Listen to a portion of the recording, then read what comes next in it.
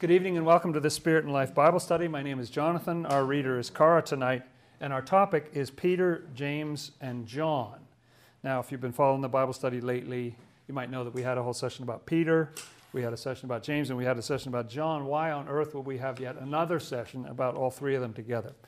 Well, they symbolize the three essentials of salvation, so they have a very important lesson to tell us, and there are stories, particularly about Peter and John, that indicate something about the future of Christianity, not the past future, the future of where Christianity is going from here. So I invite you to come on board for that.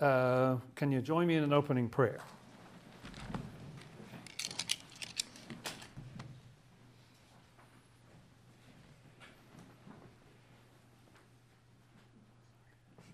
Our Lord and Savior Jesus Christ, we thank you for bringing us together in your name. You are the Word made flesh. We pray for your presence among us, Lord. Give us insights and open our hearts to your message. Amen.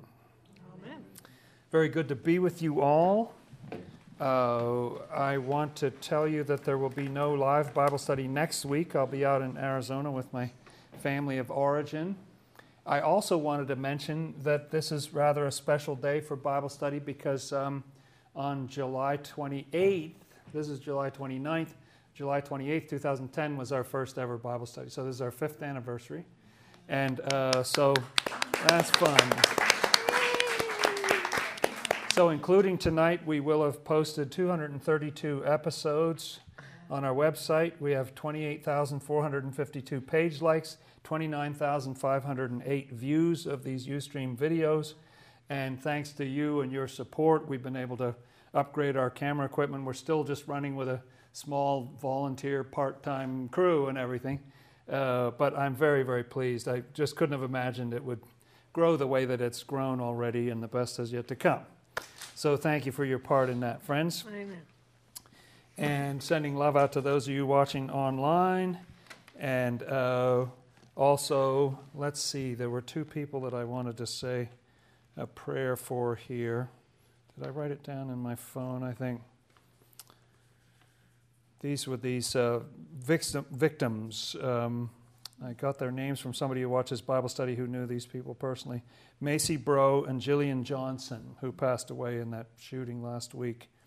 And also sending love out to our friend Mike, who's been in recuperation out in Arizona, and all the rest of you beloved people on the phone and getting the audio and everything else.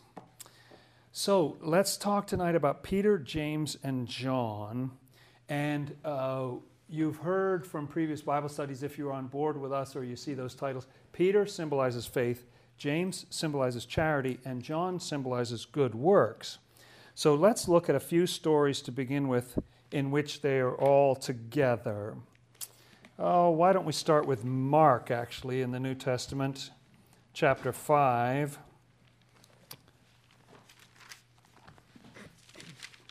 Peter, as you remember, had a brother, Andrew. So it's interesting that Andrew's not included in this group. It's just Peter by himself and then the brothers, James and John. Let's look at Mark chapter 5. Let's see. Let's pick up at verse 35 there. 35.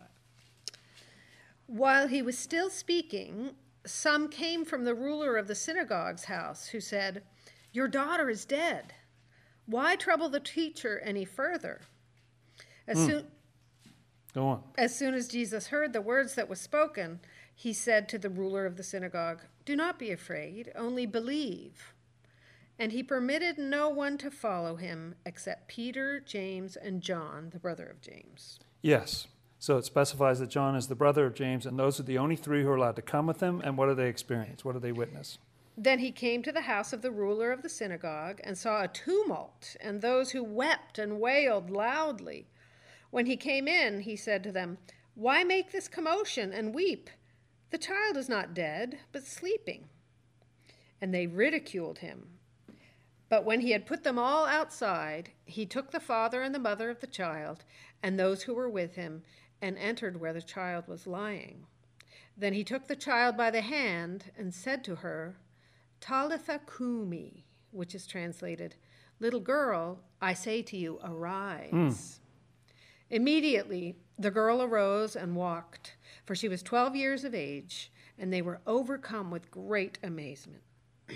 But he commanded them strictly that no one should know it, and said that something should be given her to eat. Yes, so this beautiful raising of this girl who's only 12 years old. Now, it strikes me as we read that this is what we're talking about tonight. Partly what this symbolizes is the rebirth of the church. You know, there was a church, there was a whole religious era that I call Christianity version 1.0. And then it got to the point where it died, and the Lord wanted to resurrect it. It's interesting to me that the only disciples who were allowed to witness that were Peter, James, and John. And I submit that that was because of the symbolism of Peter, James, and John, that those are the three essentials of faith. You can sort of, you know, if you're resurrecting the church, you can kind of do without Bartholomew, or you don't absolutely have to have Lebbaeus there, but you've got to have faith and charity and good works. Those are the three essentials of salvation, and that's what will bring the church back to life. Let's turn to the left and go actually back to Matthew chapter 17.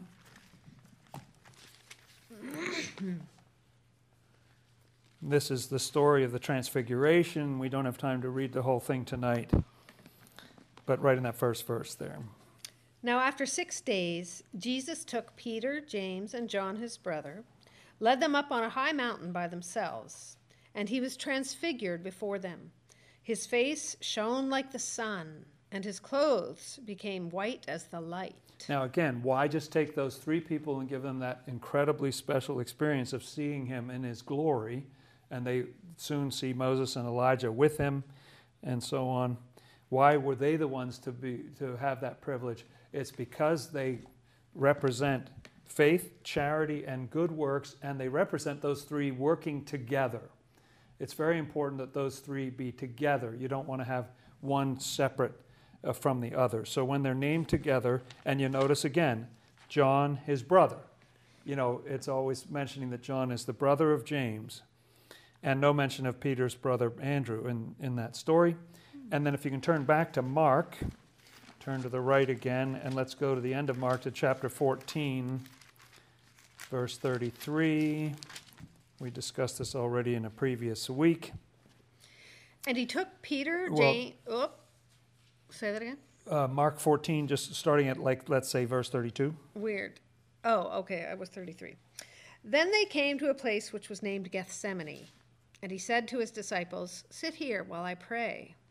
And he took Peter, James, and John with him, and he began to be troubled and deeply distressed. That's right. And so this is the very eve of the crucifixion, and everybody's praying, and then he takes another group, that smaller group, with him to pray. Peter, James, and John, always in that same order. Why are they in that order? Again, I would submit to you, I can't prove it to you, but I believe the order is always that way because Peter corresponds to faith and something of the mind. Another way that Swedenborg puts it is that Peter represents truth in your mind, James represents truth in your heart, and John represents truth in your life. It's an interesting way to put it. And so first of all, you take the truth into your mind, that's Peter, and then as you do repentance and you live by that truth, it comes into your heart, it changes the nature of your heart, and then it comes down into good works. And that's why these things are presented that way. And the good works are primarily coming from your charity, from your love, when the three are together. And that's why it so often says that John is James's brother, you know, that emphasizes that connection, that it's coming from that charity or that goodwill toward the neighbor is coming into Acts. Now, look at the Gospel of Luke, chapter 5, to see an interesting little tidbit here. Look at 5. This is such a great story. There are two stories in two different Gospels, and they seem to be just separate stories, but they have a very similar theme of catching a lot of fish. Okay, let's just read from the beginning of chapter 5 there, shall we? Luke, right? Yes. So it was, as the multitude pressed about him to hear the word of God, Isn't that great? that he stood by the lake of Gennesaret and saw 2 boats standing by the lake. But the fishermen had gone from them and were washing their nets. I see. Then he got into one of the boats, which was Simon's, Simon is Peter, right? Another name for Peter. and asked him to put out a little from the land. And he sat down and taught the multitudes from the boat. What a wonderful image. Go on. When he had stopped speaking, he said to Simon, "Launch out into the deep and let down your nets for a catch." Now, this is interesting partly just from a little historical detail, which is that they would not sail. People couldn't swim then. You would not sail far from shore. You would not go out into the deep. When he had them cross all the way over, it was 7 miles across the Sea of Galilee, and you would not, that was considered very unwise. You'd get stuck halfway out there, a storm comes up or something, and you can't swim. So after they're in the shallow water and he's teaching people, then he says to Simon, launch out into the deep and let down your nets. And what does Simon say? But Simon answered and said to him, "Master, we have toiled all night and caught nothing. Nevertheless, at your word, I will let down the net." Now, this is very similar to that story at the end of John that we touched on last week, where the Lord's on the shore and he says, put your nets on the right side of the boat.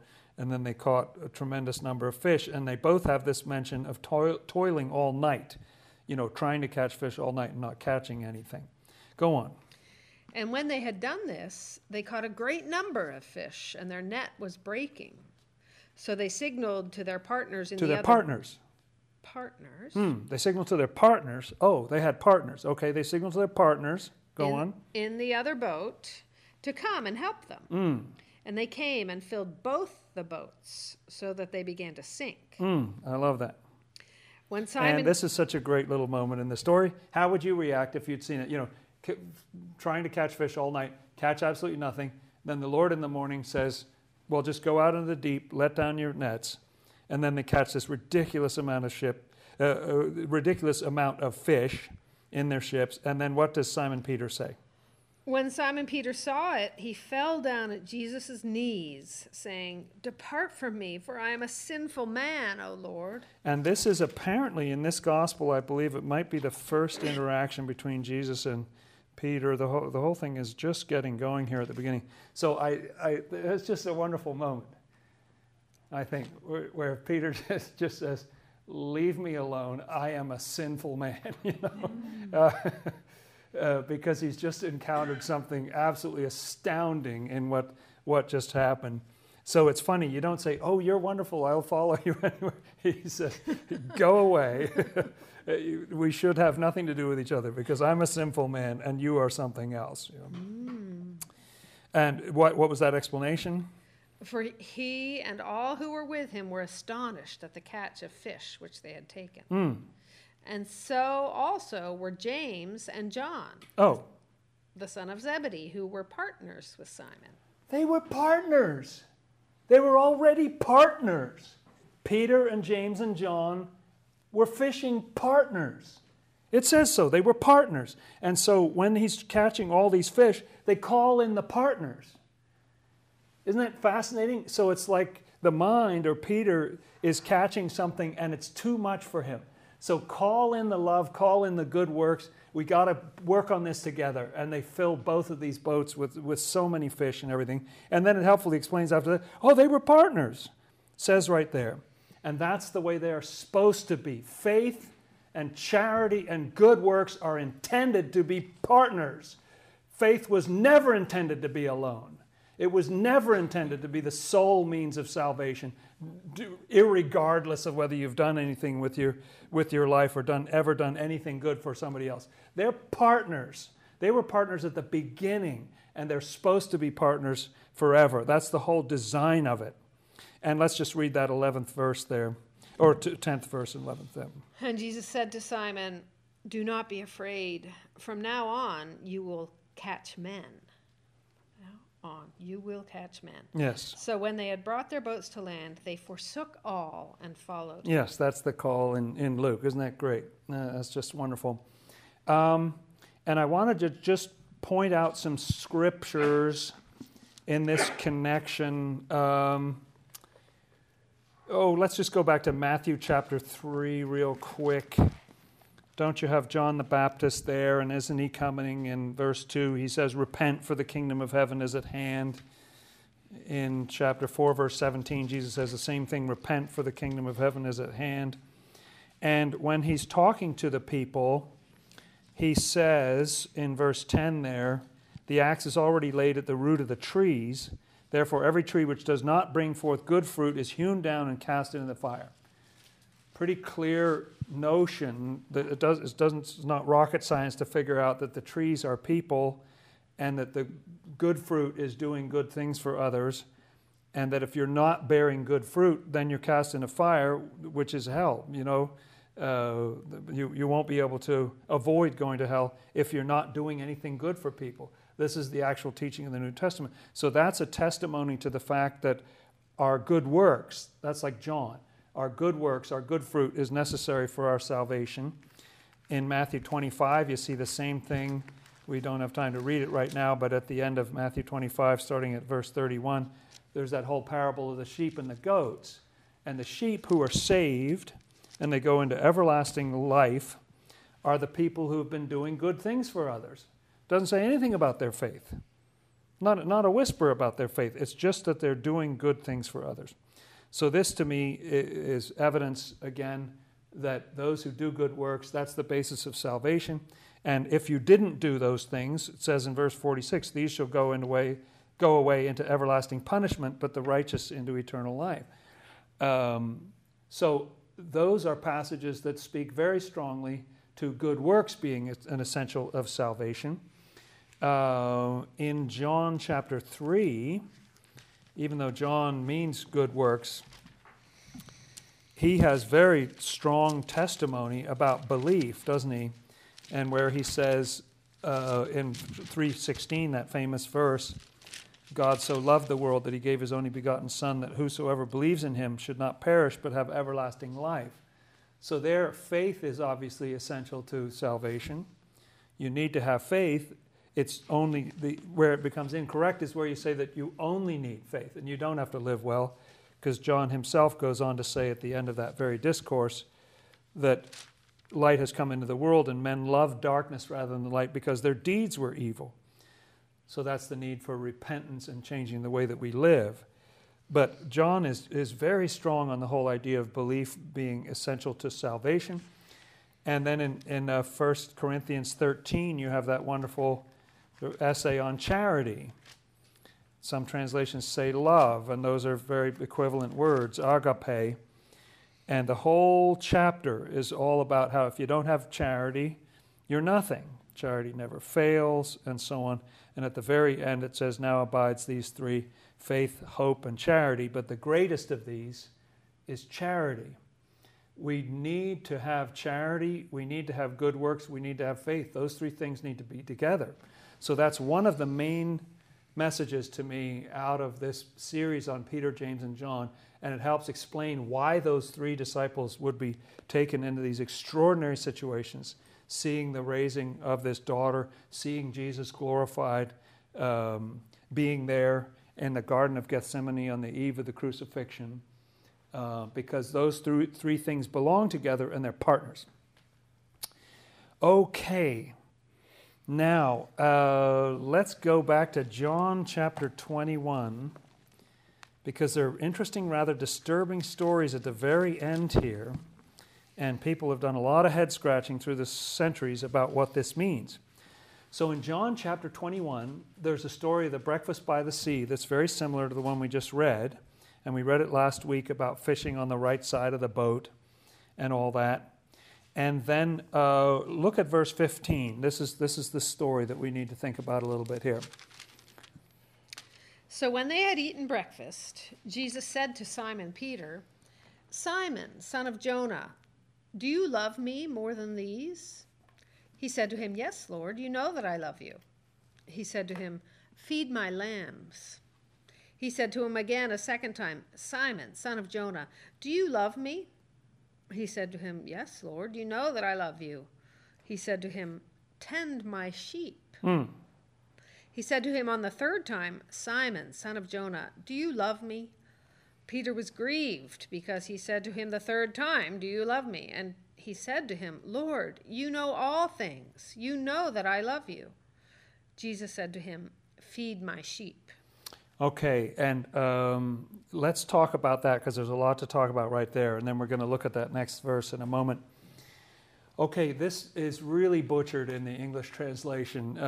They failed in two main respects, which is that there are two different words for love that are used here, and also, I've known that for years, but I only found out this week that there are also two different words for knowing. Two different words for knowing and two different words for love that are used in this. And by flattening them both into the word know and into the word love, you miss a lot of the point of the exchange. If I could render it again, he says so they've just had breakfast, and he says, "Simon, son of Jonah, do you love me more than these?" Now that Greek is very ambiguous. There are like three things it could mean. It could mean, "Simon, son of Jonah, do you love me more than these people love me?" Or it could mean, "Simon, son of Jonah, do you love me more than you love these people?" Or it could mean, "Simon, son of Jonah, do you love me more than you love these boats and nets and all this sweet gear that you've got here?" And the Greek is completely ambiguous. It doesn't explain what it means, but it's intriguing. And the word that Jesus uses is the word agapao for love, agape. "Do you love me more than these?" And Peter's answer is, "Yes, I phileo you," completely different verb. And phileo, to my mind, is more like it's like. It's a different kind of love. Agape is stronger. So he says, "Do you love me?" Now, you may remember that Peter had a little denial problem a few chapters ago where he denied the Lord. How many times did he deny him? 3 times. So the Lord asks him 3 times. Interesting. It's almost like he's being interviewed to see whether he can get back into the club. You know, like he did something very bad. And is he going to get back in? And the Lord is asking him, "Do you love me?" And he says, "Lord, you know," and he uses one word for know, "you know that I like you." That doesn't come across in the English translation, but it's there in the Greek.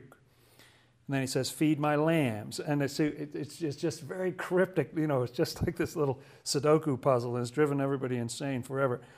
And then the Lord says to him the second time, "Simon, son of Jonah." That's what he keeps calling him, Simon, son of Jonah.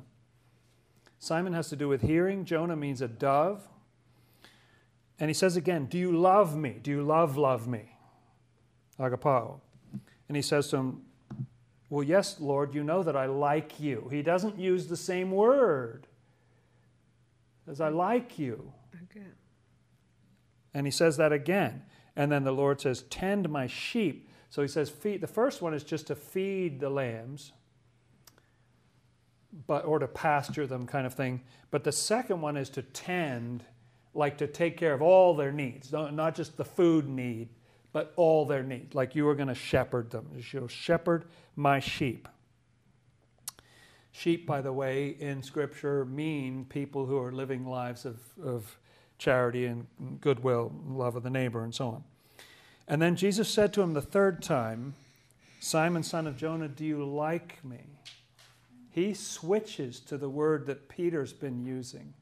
And yet Peter is interestingly grieved because it's like 3 times. And then he uses a different, and so the first time he said one kind of "you know," second time he said another kind of "you know," and then when the Lord switched to "do you like me," he uses a different kind of "you know." Peter uses a different word for "you know." He says, "Do you like me?" And he says, "Lord, you know," in a different word for knowing, "you know all things. You know that I like you. So Peter never, it's kind of sad in a way, he never goes to the Lord's word. The Lord just adapts to him. Okay, we're talking like, that's the kind of relationship we got. All right, I'll do it your way, since you seem to be stuck with that. We'll go with like. That's fine. But ask him again, feed my sheep, pasture my sheep. Okay, and scholars have just said, well, these two words for no seem identical. I don't think it's meaningful or whatever, but to me, everything in Scripture is meaningful. You can't say that switching of the words is meaningless. Something is going on in there. There's great, great mysteries in there. And then we get this fascinating passage that we'll talk about a little more. Verse 18 now. This is the Lord talking to Peter.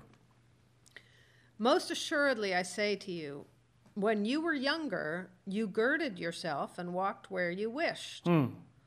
But when you are old, you will stretch out your hands, and another will gird you and carry you where you do not wish. That doesn't sound good, does it? Does that sound good? That doesn't sound very good, does it? So when you were young, you sort of took care of yourself and you walk wherever you wanted to, but when you're old, you'll stretch out your hands like you'll be helpless or something. Somebody else will dress you and they'll take you somewhere you don't even want to go. That's, After they've just had this exchange, and then what a weird thing to say. And then let's read on.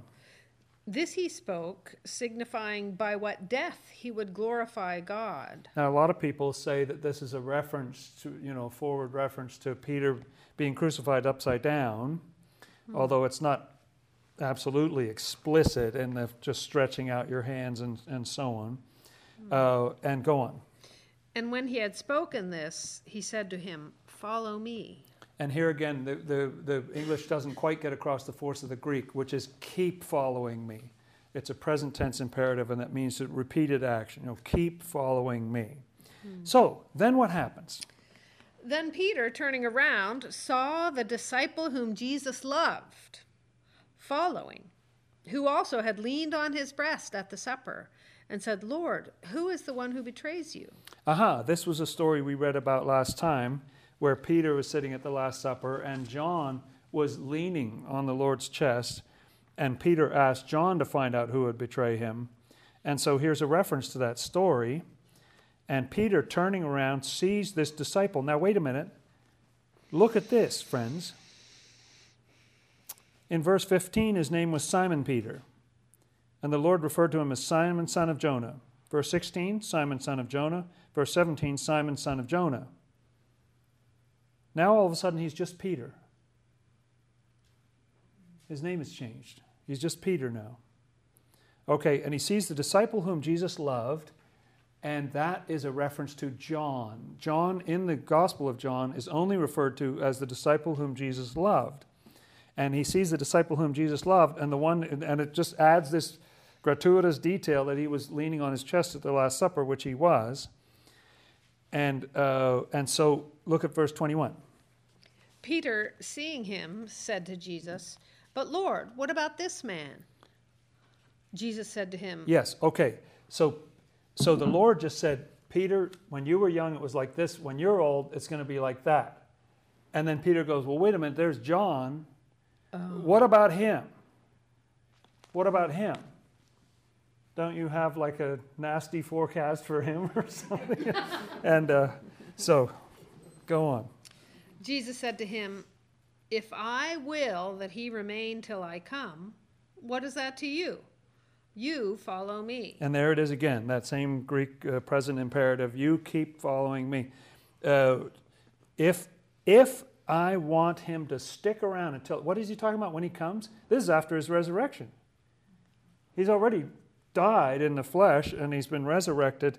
So he's talking about the second coming, right? He's talking about when I come again.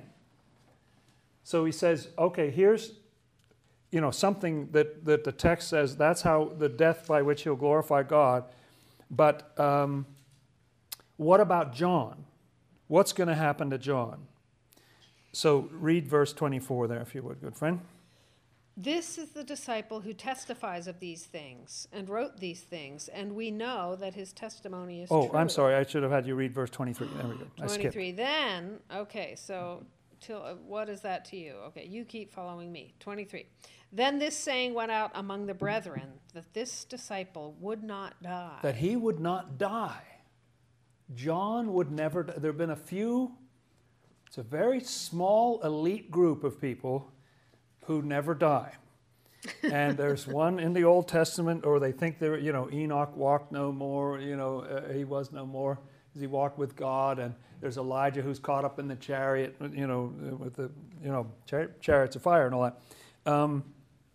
They took this to mean that John was not going to die, but the writer of this gospel says, Yet Jesus did not say to him that he would not die, but if I will that he remain till I come, what is that to you? Yes, what business of yours is it if he sticks around till I come back? That's all he said. He didn't make any promises. And then let's just read the last two verses, because here we are. This is the disciple who testifies of these things and wrote these things, and we know that his testimony is true. And there are also many other things that Jesus did, which if they were written one by one, I suppose that even the world itself could not contain the books that would be written. Amen. Amen. Okay, so what is going on here? This weird end of the Gospel of John. What is going on? Well, the structure that we've been talking about for the last few weeks really helps us out here, I think, because if you see that Simon means faith and John means good works, what is going on here is that Jesus is actually predicting what is going to happen in Christianity version 1.0, the whole arc of it, thousands of years. That faith is going to be very, very important. That will, in effect, be the church of Peter. Faith will be the most important thing in that church. And when faith was young, it dressed itself, it walked wherever it wanted to go. Faith was pure, it was good in the beginning of that church. But at the end of that church, when that faith was old, it was blind and helpless, and other people would dress it up in whatever. Faith got very corrupted at the end. Faith was no good anymore, and faith was being carried to places it didn't want to go. And why was that? Because it was separated from James and John. It was faith separate. That's why he's referred to as Peter. That Peter is faith separate here. Simon, son of Jonah, it's related to the dove and to hearing, and it's feed my lambs and all that. That's faith when it's working conjointly with charity and good works. But here at the end, it's talking about faith when it becomes faith alone. The Lord was already predicting, moments after he was resurrected, just a few days later, he's predicting that faith is going to go downhill at the end. And man, does that look true from this perspective right now. But there's this interesting exchange where Peter faith looks over at good works and says, well, what about good works? What about good works? And the Lord says, if I keep good works going till I come back, what is that to you? And the way Swedenborg explains this is he says that it's true. That the person, John, passed away. He physically died, went to the spiritual world in his spirit and so on. But what John symbolizes did last throughout Christianity version 1.0. There have always been people who are practicing good works. And in fact, that until I come again, the second coming, the part of the church that's going to see the second coming is the part that's devoted to good works. Good works can see the Lord. We talked last time about the fact that good works are more intimate with the Lord than faith or even than charity. Good works is right where the Lord lives. So at no time in Christianity has there been a lack, like zero people in Christianity who are living good lives. That's never happened. faith has gone crazy, all these ideas about the rapture, people being sucked out of their shoes and all kinds of crazy ideas. So faith is staggering around like, it's lost its way.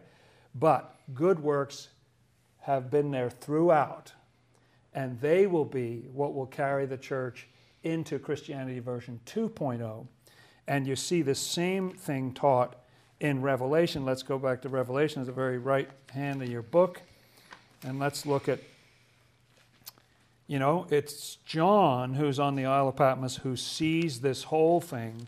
This is a revelation of Jesus Christ. This is about the second coming and what's going to happen when Christianity version 1.0 yields into Christianity version 2.0, and not a minute too soon. The book of Revelation suggests that there will be big upheaval. There's all that craziness, the dragon, and all this stuff going on. The dragon means faith alone. And then look at chapter 21, verses 1 and 2 here. We read them last time. It will not harm us to hear them again. Now I saw a new heaven and a new earth, for the first heaven and the first earth had passed away. Also there was no more sea. Now, there's been a rumor going around that this means that the physical sky is going to be destroyed and there's going to be something different. The planet will be destroyed and there'll be a different planet. It's not what it's talking about. The heaven is about the heaven. That's actually talking about the heavens, the afterlife, a spiritual world. And the new earth is talking about a new church. There'll be a new religious philosophy, a new approach. The old heaven, they've passed away. Go on. Then I, John, saw the holy city, New Jerusalem, coming down out of heaven from God, prepared as a bride adorned for her husband. So the meaning of this is amazing. Faith by itself, faith alone, does not see that. It doesn't see the New Jerusalem coming. It's off track, it's blind, it's old and everything. Can't see it. But good works can see it. People who are in good works can see it coming. These are the people who are meant by the fish in that other story. This great abundance of fish are people who are living good lives. They're ready for the message. They're living a good life. They're hungry for truth and everything. They're ready for the message. Faith alone is somewhere else. It's old and it's dressed in the wrong clothes and is going the wrong direction. And that's what happens to faith at the end when it's separated from those other things, because they're the three essentials of salvation. They have to be together. When they're separated out, that's what happens to Peter at the end. He loses the Simon, he loses the Jonah, whatever. He's just Peter, and it's not good. But John lives all the way through. He does live until the Lord comes again, and he sees it. He's the one who can see it. And what this means is that when we are involved in good works, we're in a position to see that second coming happening, to see the Lord coming. And look at 22, verse 8. Just mentions John again. Now I, John, saw and heard these things. And when I heard and saw, I fell down to worship before the feet of the angel who showed me these things. Now, John, and there's a mention in here somewhere in 21, verse 18. It has a little mention about the nature of this city, of the holy Jerusalem that's coming down. The construction of its wall was of jasper, and the city was pure gold, like clear glass. The entire city was pure gold. Not a pragmatic building material, but as a symbolism, it's something very beautiful. Gold, too, has to do with these good works from heavenly love. That's what the entire city is. It's not some gold and some silver or whatever. That's the whole point of the new church. The reason John sees the new church coming, the Christianity version 2.0, is because he's like it. That's what will characterize this new Christianity. It will be, as I talked about last time, the church of John, not the church of Peter. Now, this is kind of mind-blowing to us because we are so used to, aren't we, just like all our lives, the way we think about churches and how do you know whether you're in this church or not, everything's based on the idea of doctrines, of teachings. Well, what do you believe? you meet somebody from another faith and you say, well, what do you believe? That's the important thing. What is it that separates us or whatever? I don't even know what a church that's based on good works looks like. What does it look like where it doesn't hardly matter what you believe in the same? I'm not saying faith will be irrelevant. It still needs to be in there. But Swedenborg says that in the ancient church, there was lots of different approaches and different thoughts and different beliefs. The thing that made them all one is that they all believed in loving the neighbor. And that's what they were all working on. And that's what united the church. We're going back to a state where it's going to be about love in action. That's what's going to characterize this. Isn't that what the Lord says about the disciples? By your love, they'll know that you're my disciples. That's what's going to be striking. Not, wow, what a scintillating intellectual argument you just had about those 3 fine points of doctrine. That's not how they're going to know that you're his disciple. It's because of the love. It says in Zechariah chapter 2 that of the Jerusalem, that the Lord himself says, I will be a wall of fire all around her, and I will be the glory in her midst.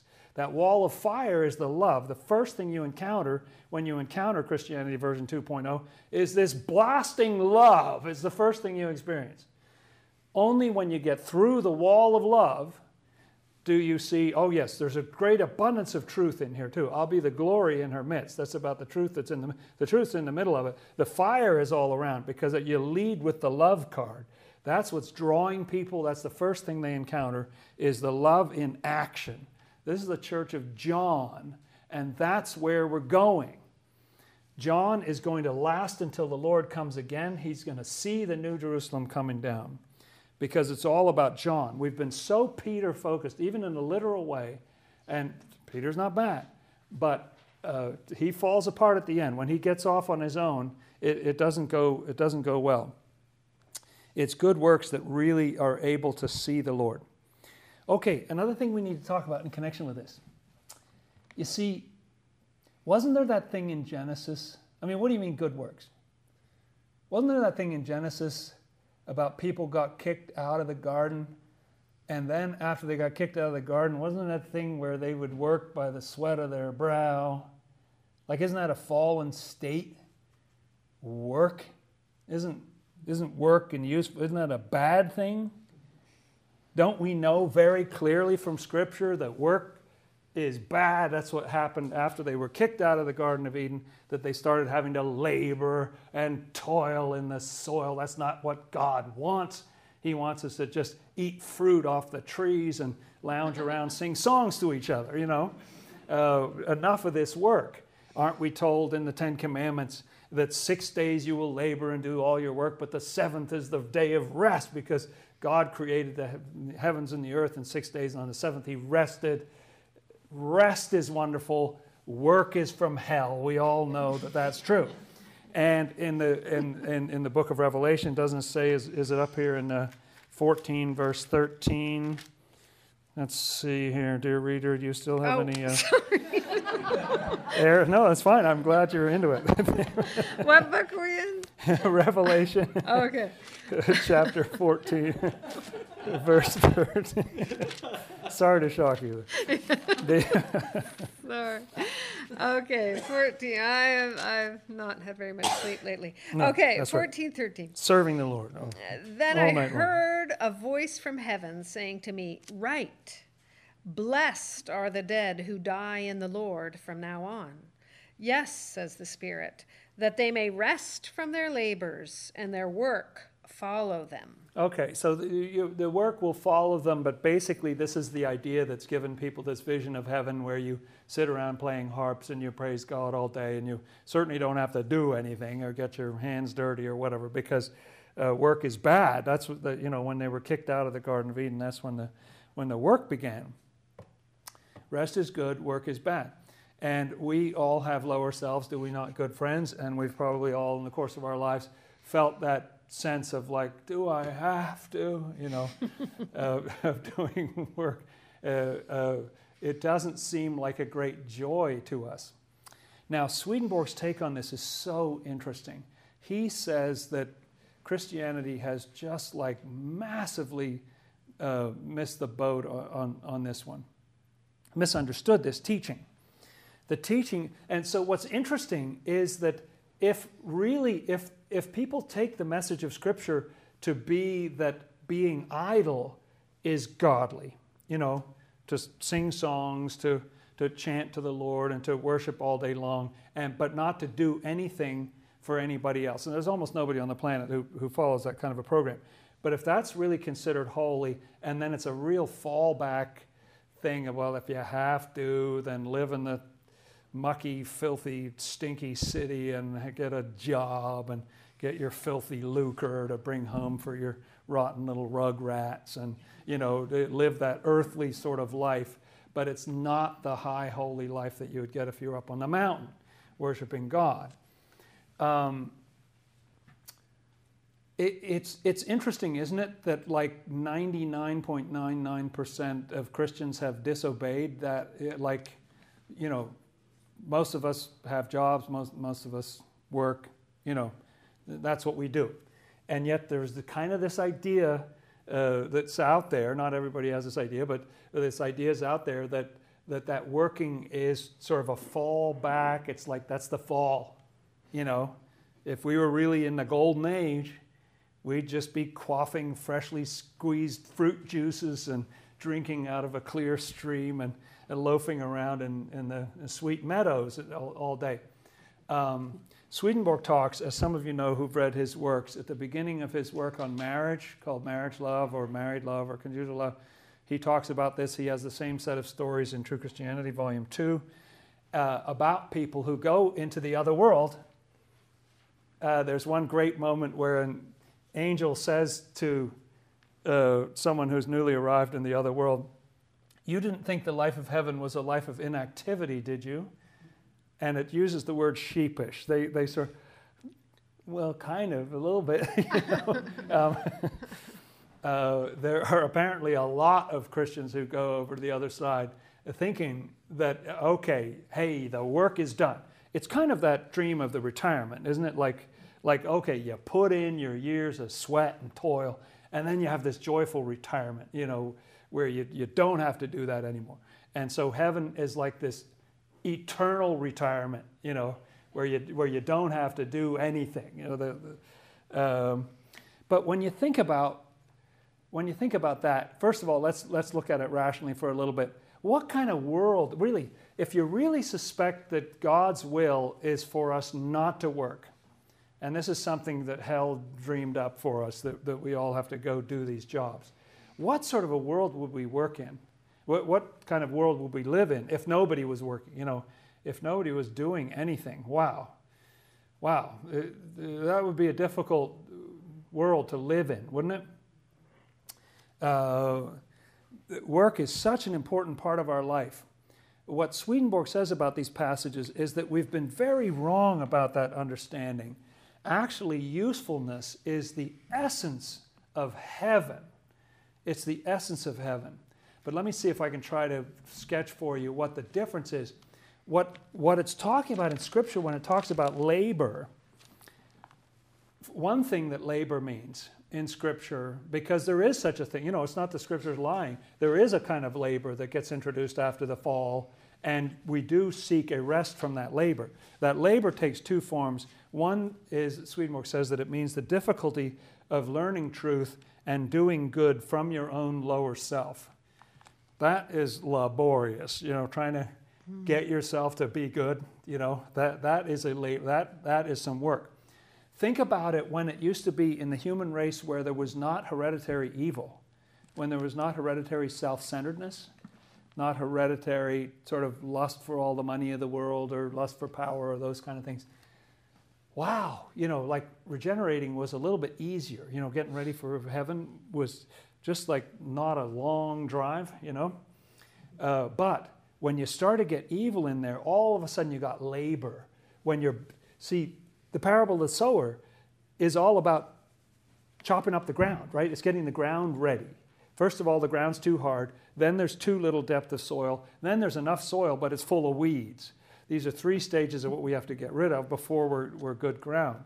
Well, the cultivation of the ground that people will do in the sweat of their brow is that once there's evil in the human heart, doing that spiritual work gets a lot harder, especially if you've spent your youth acting out.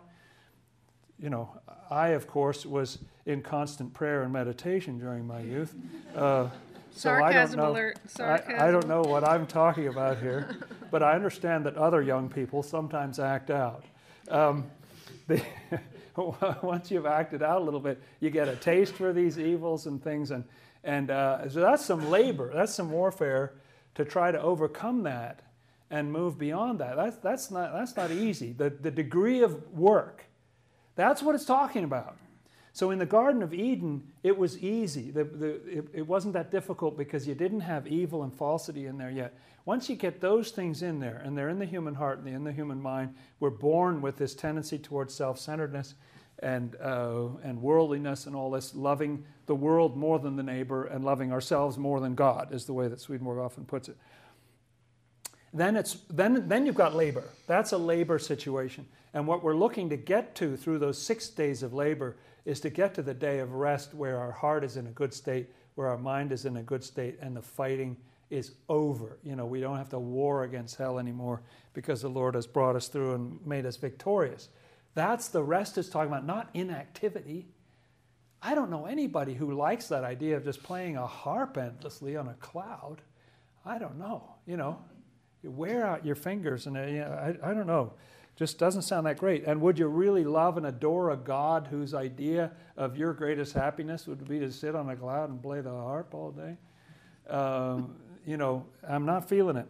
But what Swedenborg says, the eternal happiness comes from a type of work that you love. We can see this, can we not, friends? Have we not in our lives? I hope it's true of all of you that at some point in your life, you have loved doing something.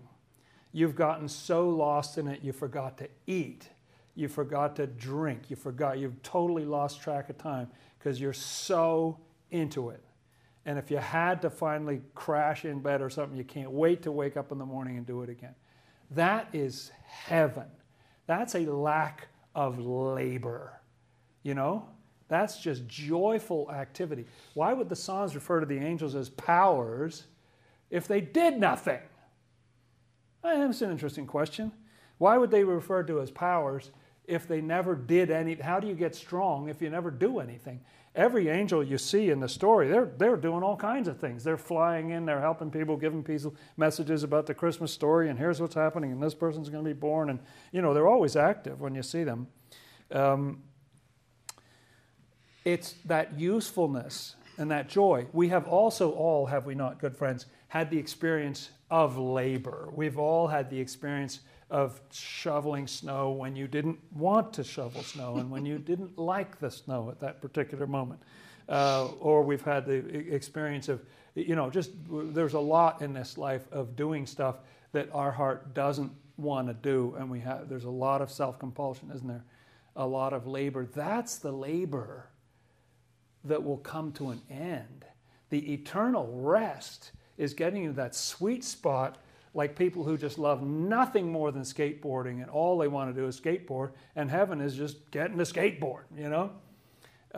And there are equivalent things in all different areas. Swedenborg says that the number of functions and occupations in heaven is vastly greater than the number down here. We have relatively few jobs in this world compared to all the different functions in the other world that can be done with a love full of heart.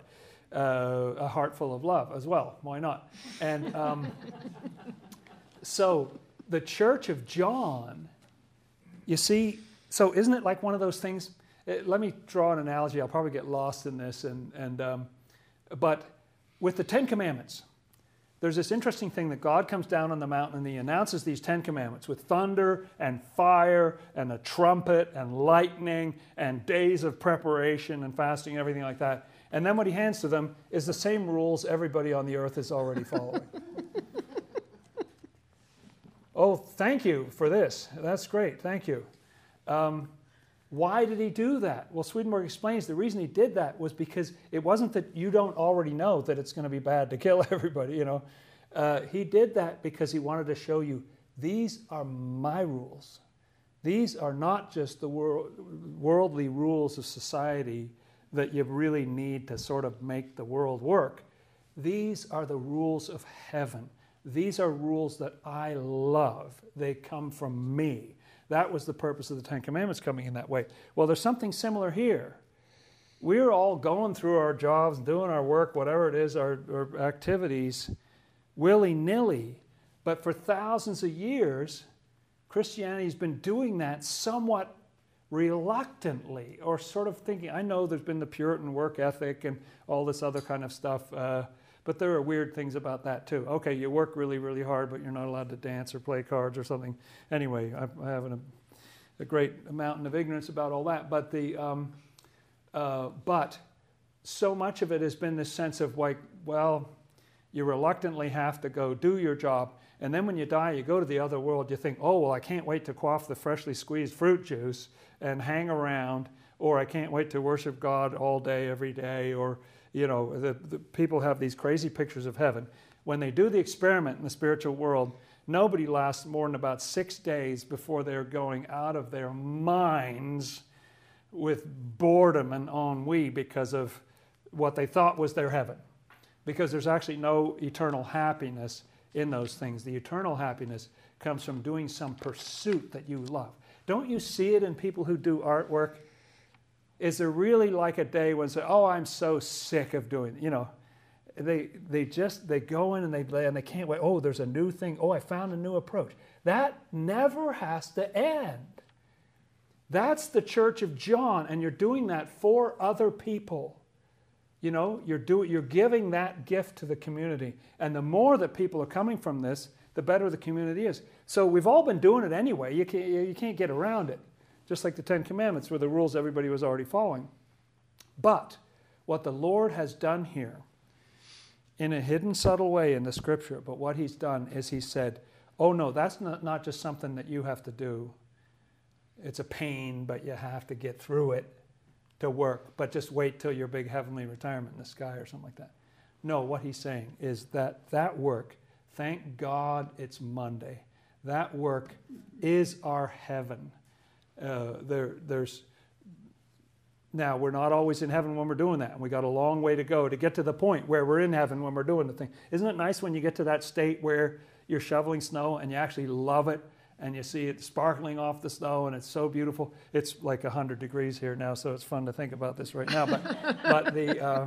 But it really is possible to be in that state where you're just in the right place at the right time. You're in the mood to be doing what you're doing. You've got the right spirit in it.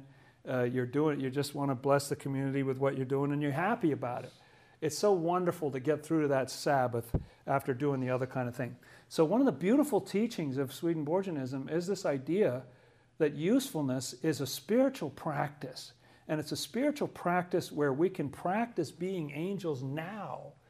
Our work of all different kinds, I'm not just talking about our jobs. People have to take various different kinds of jobs. But it's also, what is your pursuit? What's your hobby, your avocation? What do you love doing for people? And what's your unique love and your unique understanding? And how do those come down in good works? The new church is going to be the Church of John. It's the church of usefulness, of productivity, of this love and faith in action. That's what it's going to be like. And understanding, after years and years of thinking, oh no, I thought we were kicked out of the garden and we had to do this lousy work. Actually, the Lord is in this work. Think of that image of John from last week with his head on Jesus' chest. There's no separation between Jesus and good works. There's no distance whatsoever. The Lord is most present in us when we're doing that. And what He wants to do is to take us through this purification process to the point where we can really embody His love and His wisdom while we're functioning. That's the practice of heaven. And it's eternal. You'll never master it, but you keep working and working at it and getting better and better at embodying that. So exciting to think of being in a whole community of people who are working on that. And it's only getting better every year, getting better and better. People getting better. The Church of John. John was able to see that New Jerusalem coming down out of heaven from God because he was like it. Swedenborg says this explicitly, because John represented good works, love and faith in action. And that's the church of the future. That's where Christianity is going. It's going toward the joy of angelic usefulness, of rejoicing, of experiencing heaven in the work, in the activity that we do, in the things that we do, things that we write, or any interaction we have with people, trying to bring heaven into that interaction and represent heaven on earth. The holy city, New Jerusalem, is coming down from God out of heaven into this earth. That's all about coming down into John. It's not about, oh, how many angels can dance on the head of a pin, or, what's the difference between, is the vivification before the renewal and the sanctification, or is the sanctification after the renewal but before the vivification? The stuff that Aquinas got into in the Middle Ages. No, it's not the church of Peter. This is the church of doing. This is the church of love and faith in action. Growing in intelligence, growing in understanding of the Word, growing in the love of the Lord, love of the neighbor, healing the world. So what those three apostles mean, to conclude, is they mean faith, love of the neighbor or charity, and good works. And that's why they belong together. Faith, when it gets broken out by itself, actually rots and falls apart. That's the lesson that we were reading about tonight. But when those three are together and when they're concentrated in John, in usefulness, in the joy, the heavenly activity of being a blessing to other people, that is the Lord's highest joy for us, and that He's present with us in that. Sell your mountaintop cabin or wherever you're planning to do your 20-year meditation retreat. Just stay down here, get busy serving other people. There's nothing wrong with going up to the mountain now and then. But the point is, the Church of John is the future. This is where Christianity's going. We're headed in the direction of good works and usefulness. Thank you, friends. Shall we close with a prayer?